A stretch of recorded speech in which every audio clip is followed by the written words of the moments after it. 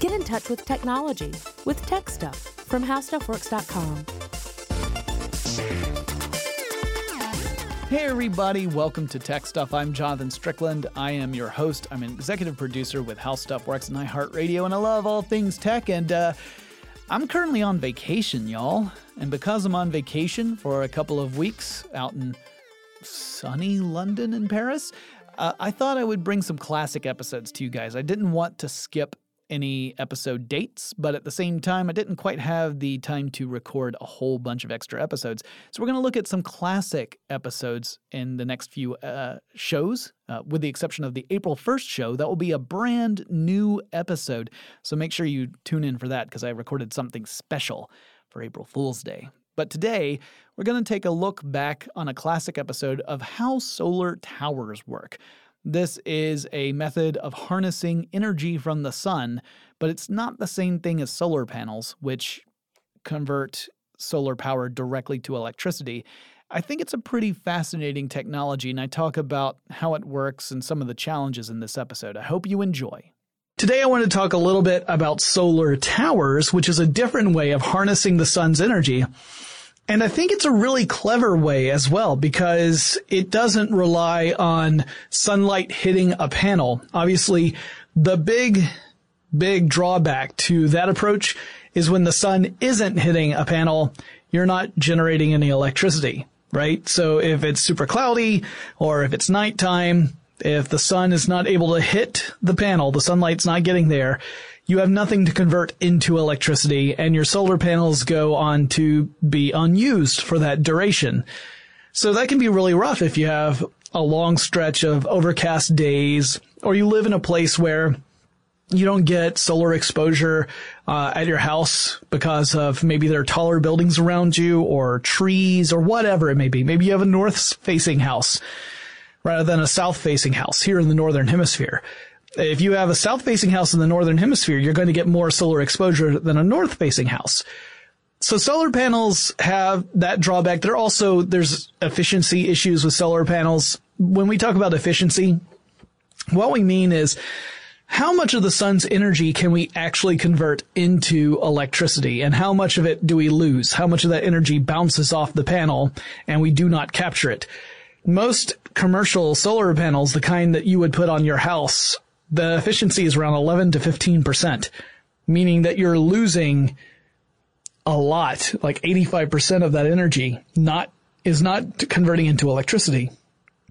What that means is that you have to buy more solar panels to cover more space to collect more solar energy to generate enough electricity to meet your needs.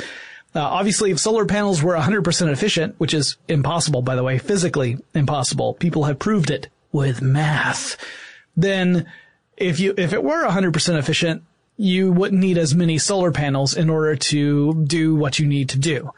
That's just not the case in reality.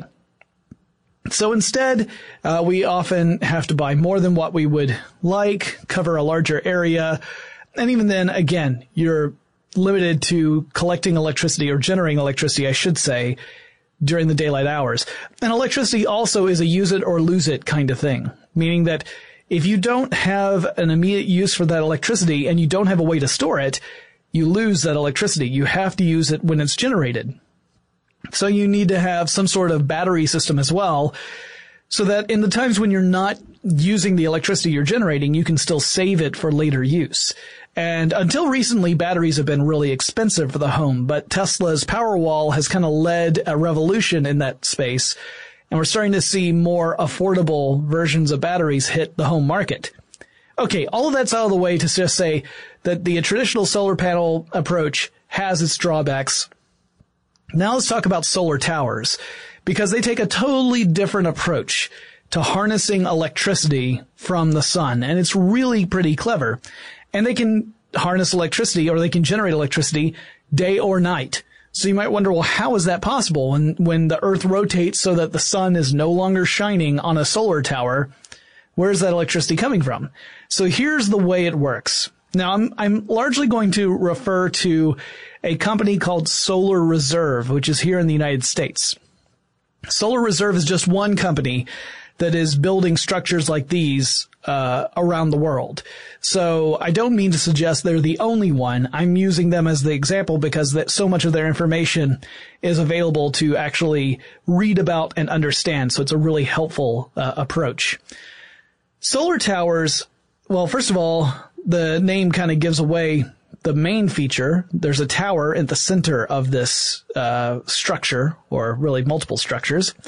So how tall are these towers? Well, according to Solar Reserve, the height of the tower and its thermal receiver, more on that in just a second, tends to be 640 feet combined, or about 195 meters. So you've got this tower in a large area. You want to have an area that gets a lot of solar exposure. Otherwise, this is not a practical way of generating electricity. So imagine like a desert, nice flat desert, lots of sunlight hitting that desert every typical day. And you have a tall tower with a receiver on the top of it. Now that receiver is actually a series of dark panels. And these aren't solar panels, not in the way that you would put on top of your house. They are not converting sunlight into electricity directly. Rather, they are panels that transfer thermal energy. In other words, they're all about transmitting heat. So these panels have 66 thin wall straight tubes in them. Those tubes are designed to conduct heat from the outside to the inside of that tower. And the tubes are made out of a steel alloy that's covered in a high absorptivity black coating to maximize the amount of energy the panel can absorb. So you've got sunlight shining on this tower. Well, how is that enough to generate electricity? On its own, it's not. In fact, what you end up doing is surrounding the tower with mirrors. Now, Solar Reserve uses mirrors that they call heliostats. These heliostats are mounted on arms, essentially, that allow them to track the motion of the sun. That way, the mirrors maintain the ideal angle to reflect the sun's light directly toward the top of that tower at that receiving point of the tower on those panels. And we're talking about a lot of mirrors. Solar Reserve has one area, it's called the Crescent Dunes. That's their tower that they have in the U.S. And the Crescent Dunes tower is surrounded by more than 10,000 mirrors covering a 1,500 acre field. So this is a big operation. You've got to have a lot of open land for this to work. That's obviously one of the potential drawbacks, right? That you need a place that's going to have a lot of solar exposure, and you need to have enough space to make it make sense. But assuming you have both of those things, you can do something pretty incredible. I'll have more to say about solar towers in just a second, but first let's take a quick break to thank our sponsor.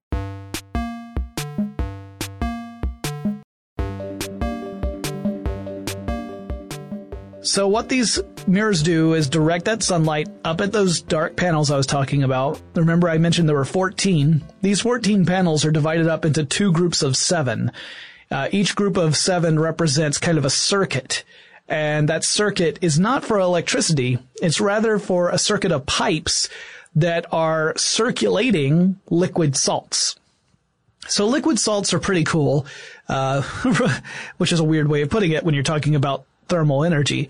But liquid salts can hold on to more heat than water can, and can remain in liquid form. So in other words, they don't vaporize into steam.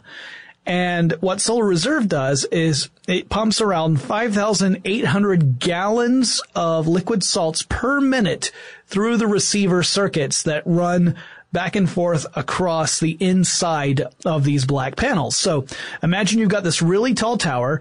At the top of the tower, you have these 14 dark panels. And then let's just take 7 on one side. You've got 7 of those dark panels on one side. On the inside of those panels, you would see this crisscrossing of a pipe that is circulating liquid salts through the pipe. Heat from the outside comes into the tower, and it begins to heat those liquid salts running through that circuit.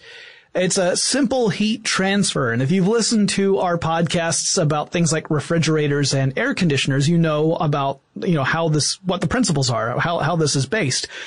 Same basic thing. You want to give as much surface area, you want to dedicate as much surface area as you can to heat and have the liquid salts cross over as much of that surface area as is possible to heat up the liquid salts.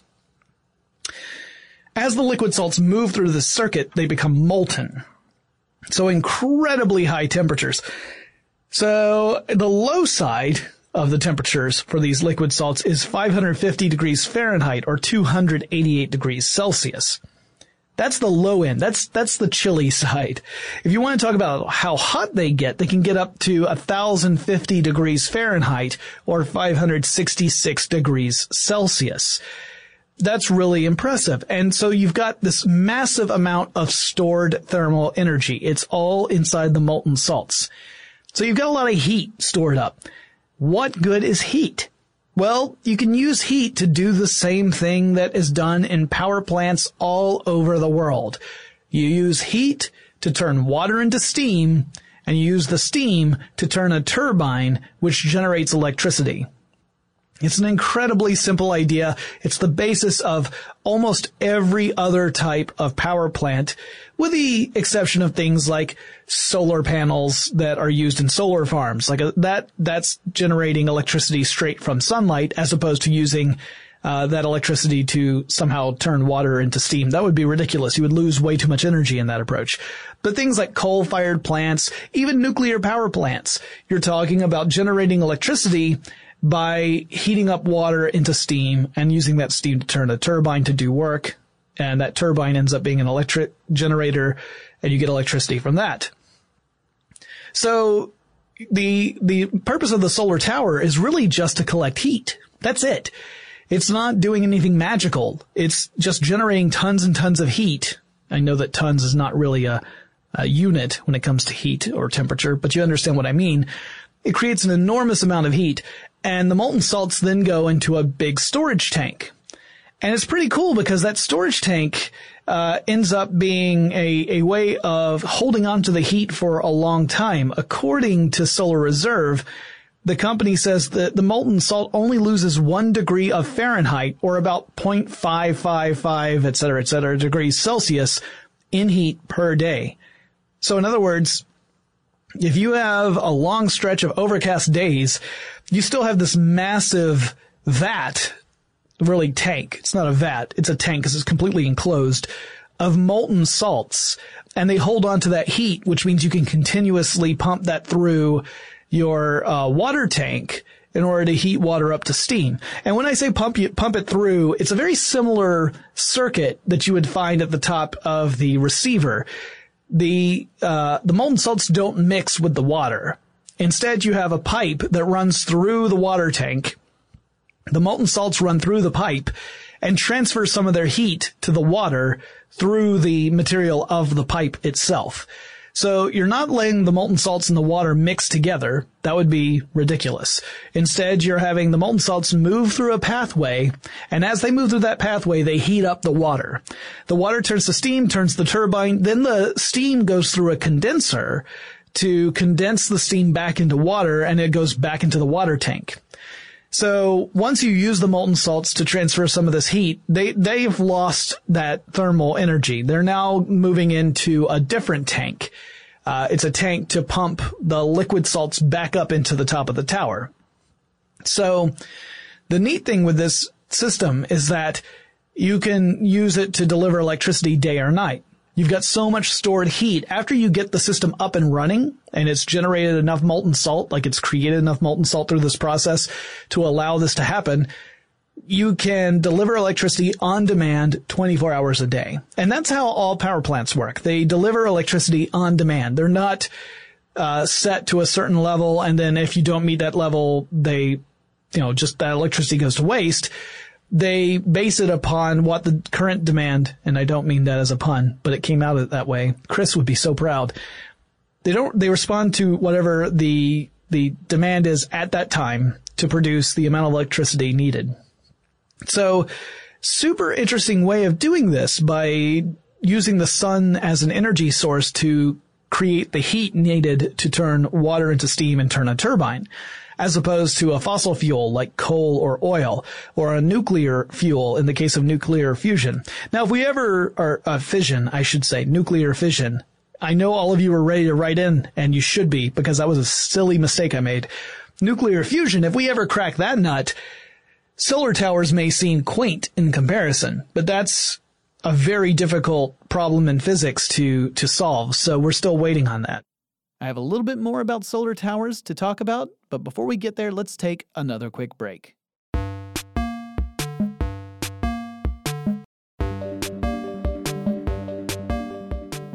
So the neat thing about this, obviously, is that if you do have that amount of space, you can really offset a lot of a community's electricity needs with a solar tower. And the company thinks that the lifespan of these solar towers is somewhere in the area of about 30 years, meaning that after 30 years, we would have to start to replace parts because just of wear and tear, or they would not be as efficient as they had previously been. So, for example, those panels, if the panels become less efficient at transferring heat over time, you would definitely want to replace them because you would be transferring less heat to generate your molten salts would be at a lower temperature. It would require more of them to turn water into steam.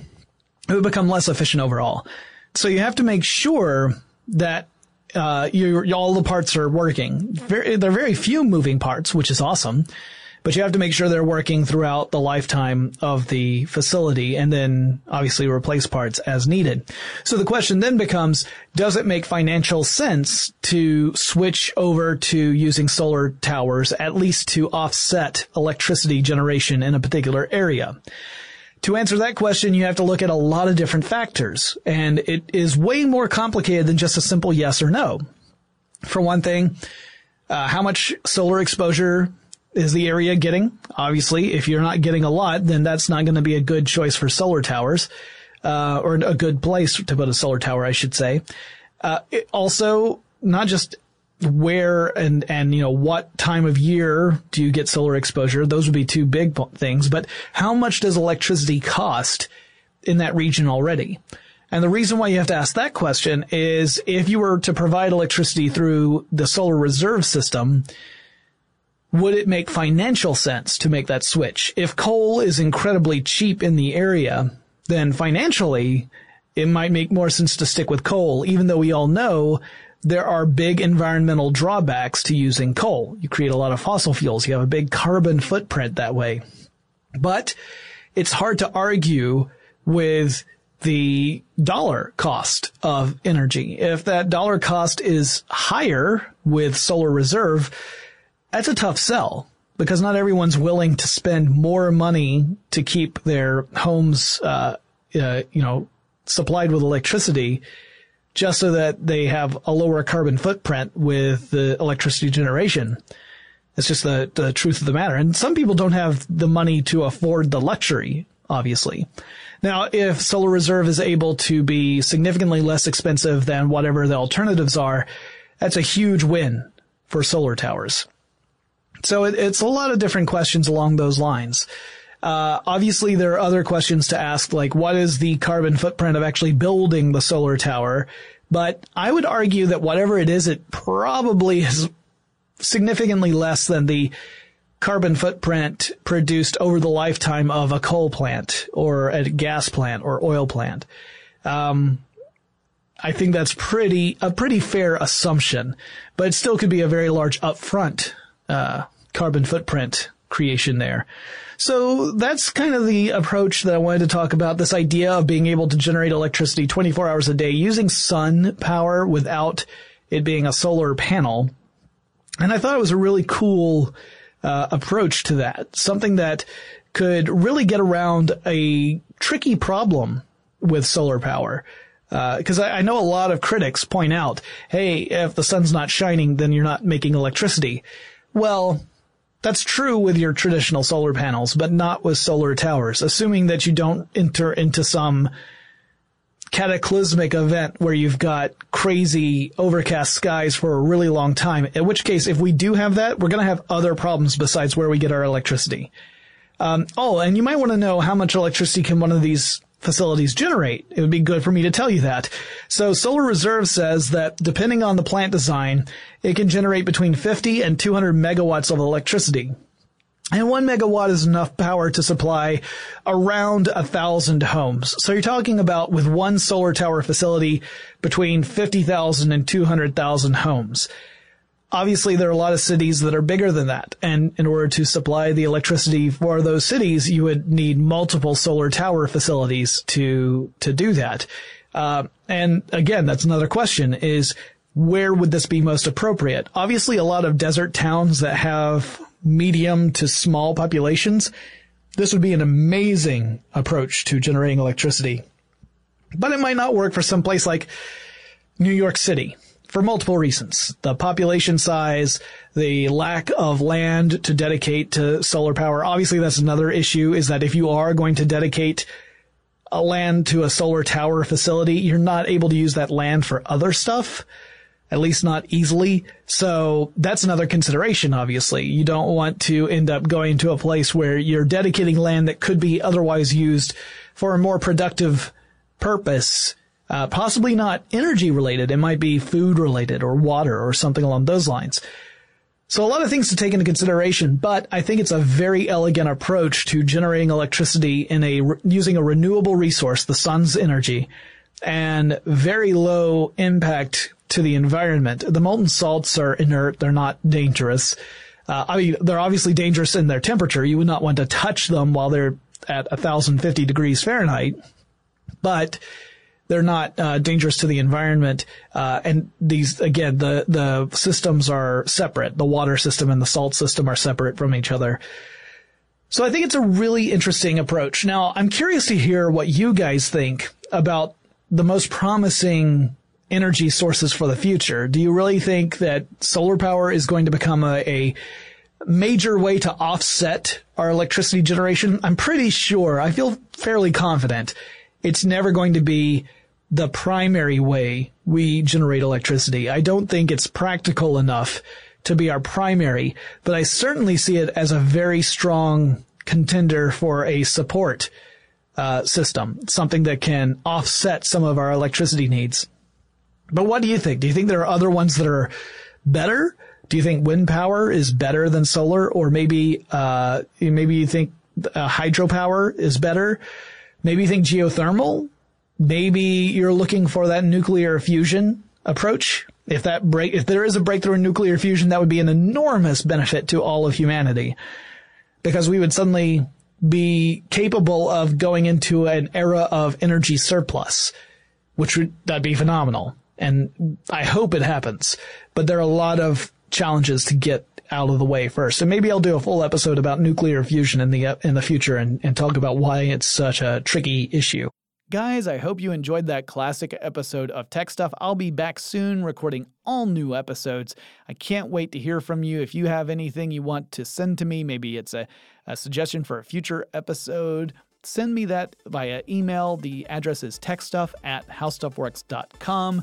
Drop on by our website, that's techstuffpodcast.com, and I'll talk to you again really soon.